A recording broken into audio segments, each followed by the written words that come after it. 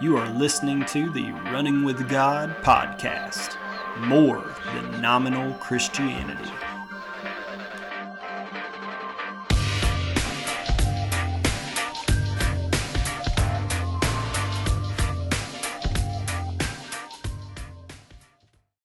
Well, I would like to welcome all of our listeners to the Running with God podcast. My name is Jeremy Darby, and I'm an avid distance runner and a Jesus Christ follower. I'm not ashamed to say that.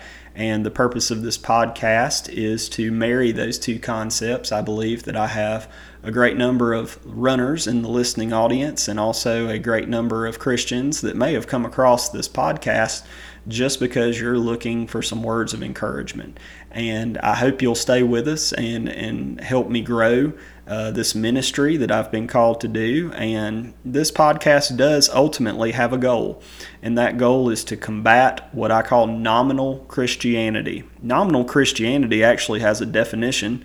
Nominal Christianity is defined by churchgoers or otherwise religious people whose faith does not go beyond being identified with a church, a Christian group, or a denomination.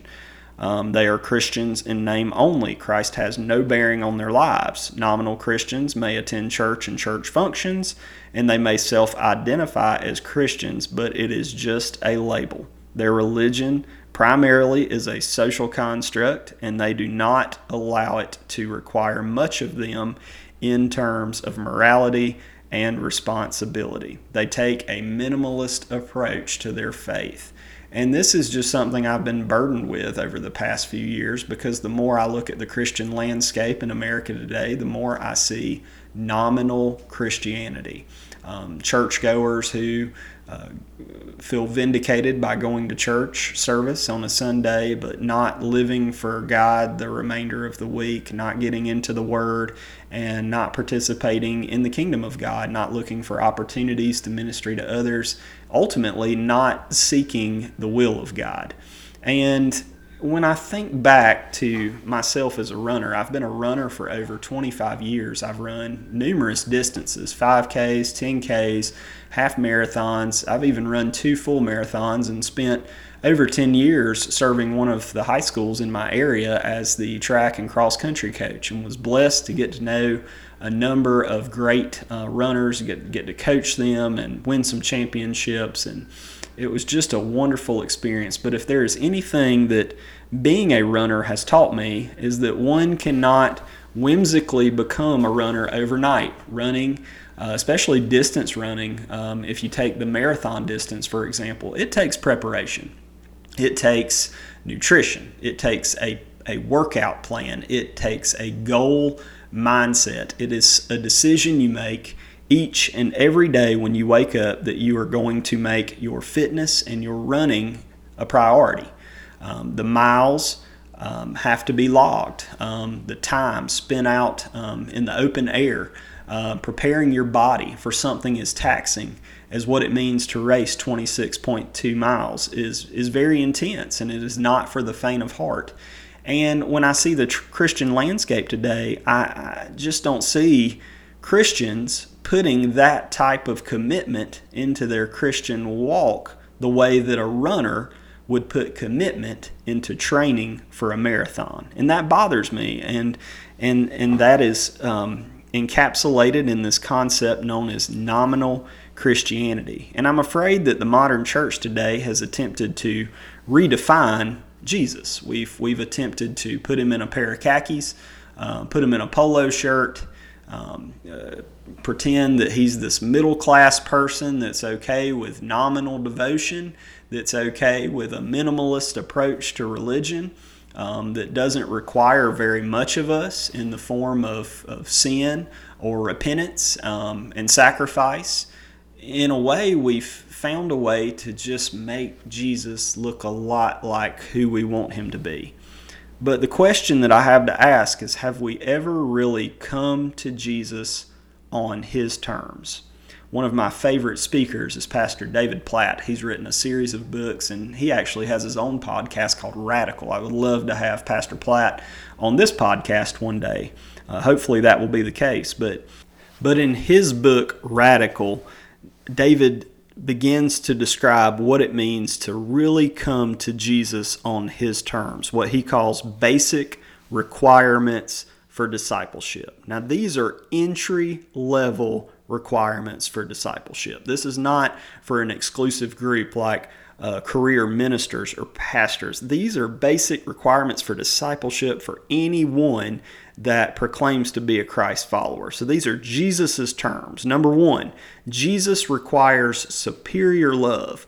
The book of Matthew chapter 22 verse 37 clearly says, "Love the Lord your God with all of your heart and with all of your soul and with all of your mind." These are the words of Jesus. He didn't say, love all of your family members, love your spouse, love your children, and then give me the scraps.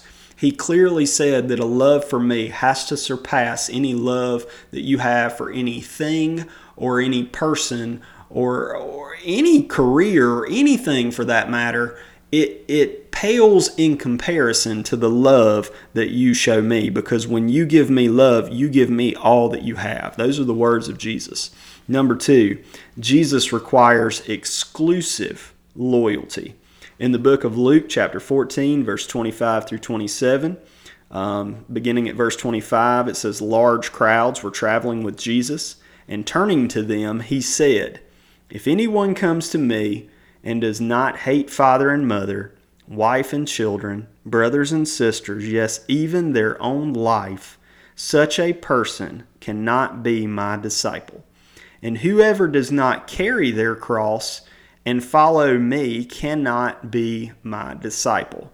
And there's a lot to unpack here in this verse. First of all, to many who are reading this, it may not make a lot of sense, because it may appear that Jesus is asking you to hate your mother, father, wife, children, brothers, and sisters.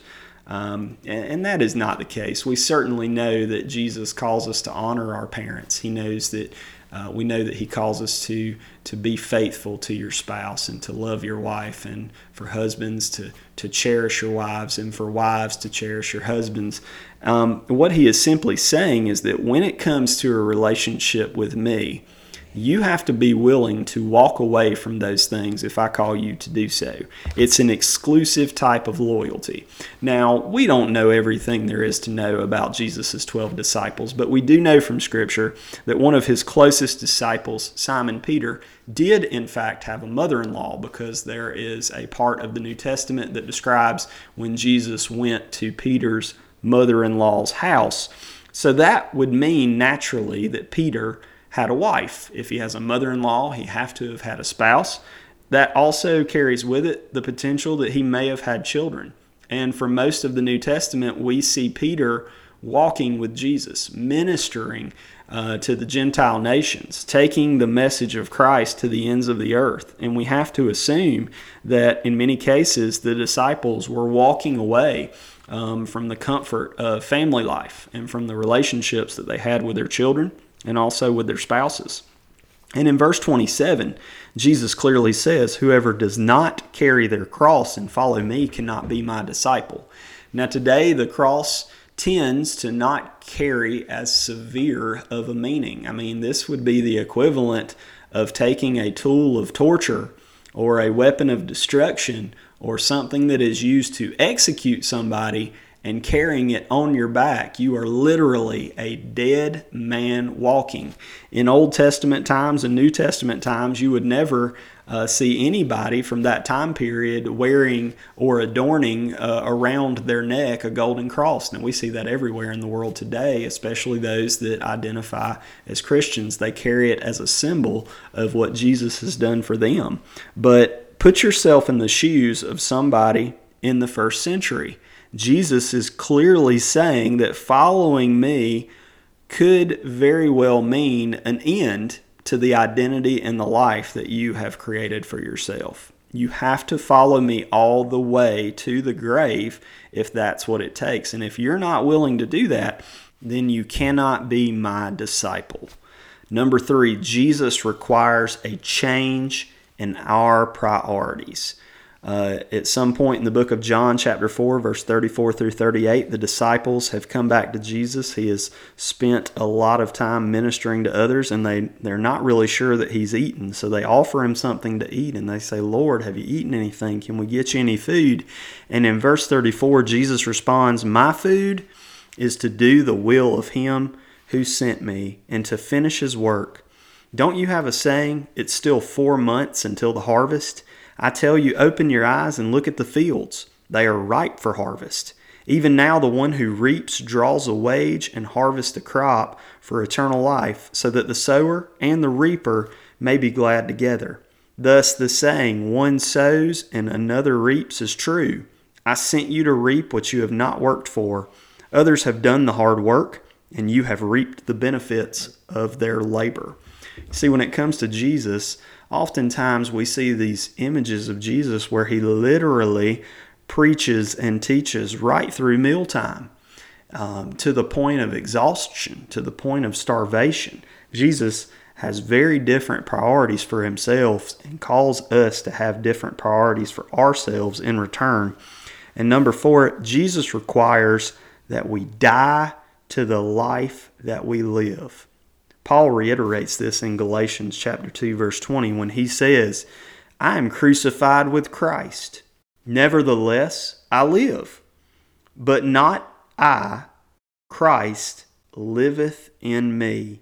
And the life which I now live in the flesh, I live by the faith of the Son of God, who loved me and gave himself for me." It requires us to abandon this identity that we've created for ourselves. Our identities that were not part of God's design to begin with are ultimate rebellion against God. And any rebellion against God is sin. That is the definition of sin. God has this wonderful design for marriage. He has this wonderful design for life. He has this design for families and how they're to operate. He has a design for our laws, for our government. And anytime we stray away from those designs, that, in essence, is sin. And that includes our identities as well. We've spent lifetimes trying to figure out who we are and define success and figure out what we need to look like in the world in which we live. And that human identity that we've defined for ourselves is ultimately one more sin that is rebellious against God. Through his Son, Jesus Christ, who died for us, God says, "Let me show you who you really are." And it is something amazing, something that is unfathomable. I fear today that modern Christians have tried to soften the words of Jesus to try to justify the way that we live. Let me give you an example. Modern Christianity today, those of you that go to a church that see people walk the aisle and come forward and profess to know Jesus as Lord and Savior, modern Christianity today often only requires 2 core questions and answers that are correct to those 2 core questions. Question number 1, do you believe that you are a sinner? Question number 2, do you believe that Jesus died on the cross? Most modern Christians would have easily answered yes to both of those questions, but the problem is Satan himself could answer yes to those same 2 questions. And Jesus has been pleading with us for centuries through the book of the Holy Bible. He has been saying, please count the cost of following me, because it cost you very much to be a disciple of Jesus Christ. This is one of my favorite quotes about nominal Christianity. It comes from a book called Basic Christianity by John R.W. Stott. And I just want to read this to you. It's very profound. The Christian landscape is strewn with wreckage of derelict, half-built towers, the ruins of those who began to build and were unable to finish. For thousands of people still ignore Christ's warning and undertake to follow him without first pausing to reflect on the cost of doing so. The result is the great scandal of Christendom today, so-called nominal Christianity. In countries to which Christian civilization has spread, large numbers of people have covered themselves with a decent but thin veneer of Christianity. They have allowed themselves to become somewhat involved, enough to be respectable, but not enough to be uncomfortable. Their religion is a great soft cushion. It protects them from the hard unpleasantness of life while changing its place and shape to suit their convenience. No wonder the cynics speak of hypocrites in the church and dismiss religion as escapism. The message of Jesus was very different. He never lowered his standards or modified his conditions to make his call more readily acceptable. He asked his disciples, and he asked every disciple since, to give him their thoughtful and total commitment. Nothing less than this will do. That is just a very, very profound quote. And when you really think about it, you see a Christian landscape today of half-built towers where people have professed Christ with their names, but they have yet to live for Him in their lives because they failed to count the cost. They had sin in their life that they were not willing to turn away from.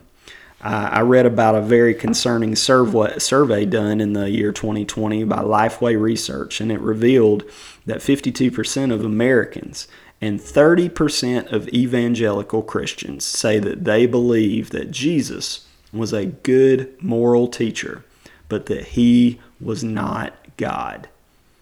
30% of people who claim to be evangelical Christians are saying that Jesus was a great teacher, but He was not God. I believe that survey points to staggering evidence that many have not come to Jesus on His terms. You can't convince me that you've truly answered the call of Christ if you can't even acknowledge that He was more than just a good teacher.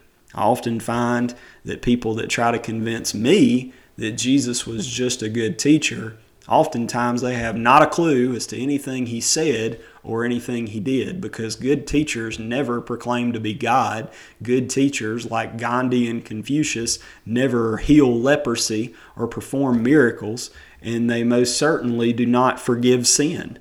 But there is some scripture that has to do with this concept of nominal Christianity, and it is quite scary. And the subtext, the subheading, I should say, of this scripture in Matthew chapter 7, verse 21 through 23, the subtext in my Bible actually says true and false disciples. And I've shared with many of my friends at church that this, to me, is the most disturbing, scary scripture that there is in the Bible today, because it points to the reality that there are a lot of confused nominal Christians out there that think they have found the narrow gate, that they are on the narrow road heading in the right direction, but in fact they are on the broad road heading through the broad gate with people that don't even profess Jesus as Lord and Savior. I want to read to you from Matthew chapter 7, verse 21 through 23. And Jesus says, "Not everyone who says to me, 'Lord, Lord,' will enter the kingdom of heaven, but only the one who does the will of my Father who is in heaven. Many will say to me on that day, 'Lord, Lord, did we not prophesy in your name, and in your name drive out demons, and in your name perform many miracles?'" And in verse 23 it says, Jesus says, "And then I will tell them plainly, 'I never knew you. Away from me, you evil doer.'" I find it interesting in verse 23 that Jesus doesn't say that you never knew me, because He said plainly in verse 21 that lots of people proclaim to know Jesus. But He says in verse 23, He says, "I never knew you." And to know Jesus, I believe, is to know and seek and pursue His will, to seek and pursue what it means to be a true disciple of Jesus Christ. And that, ladies and gentlemen, is the whole purpose of this podcast. I want to pursue true discipleship. I want to run with God. I don't want there to be any question about the life that I live and how it glorifies and reflects the love of Jesus and what He has for the rest of the world.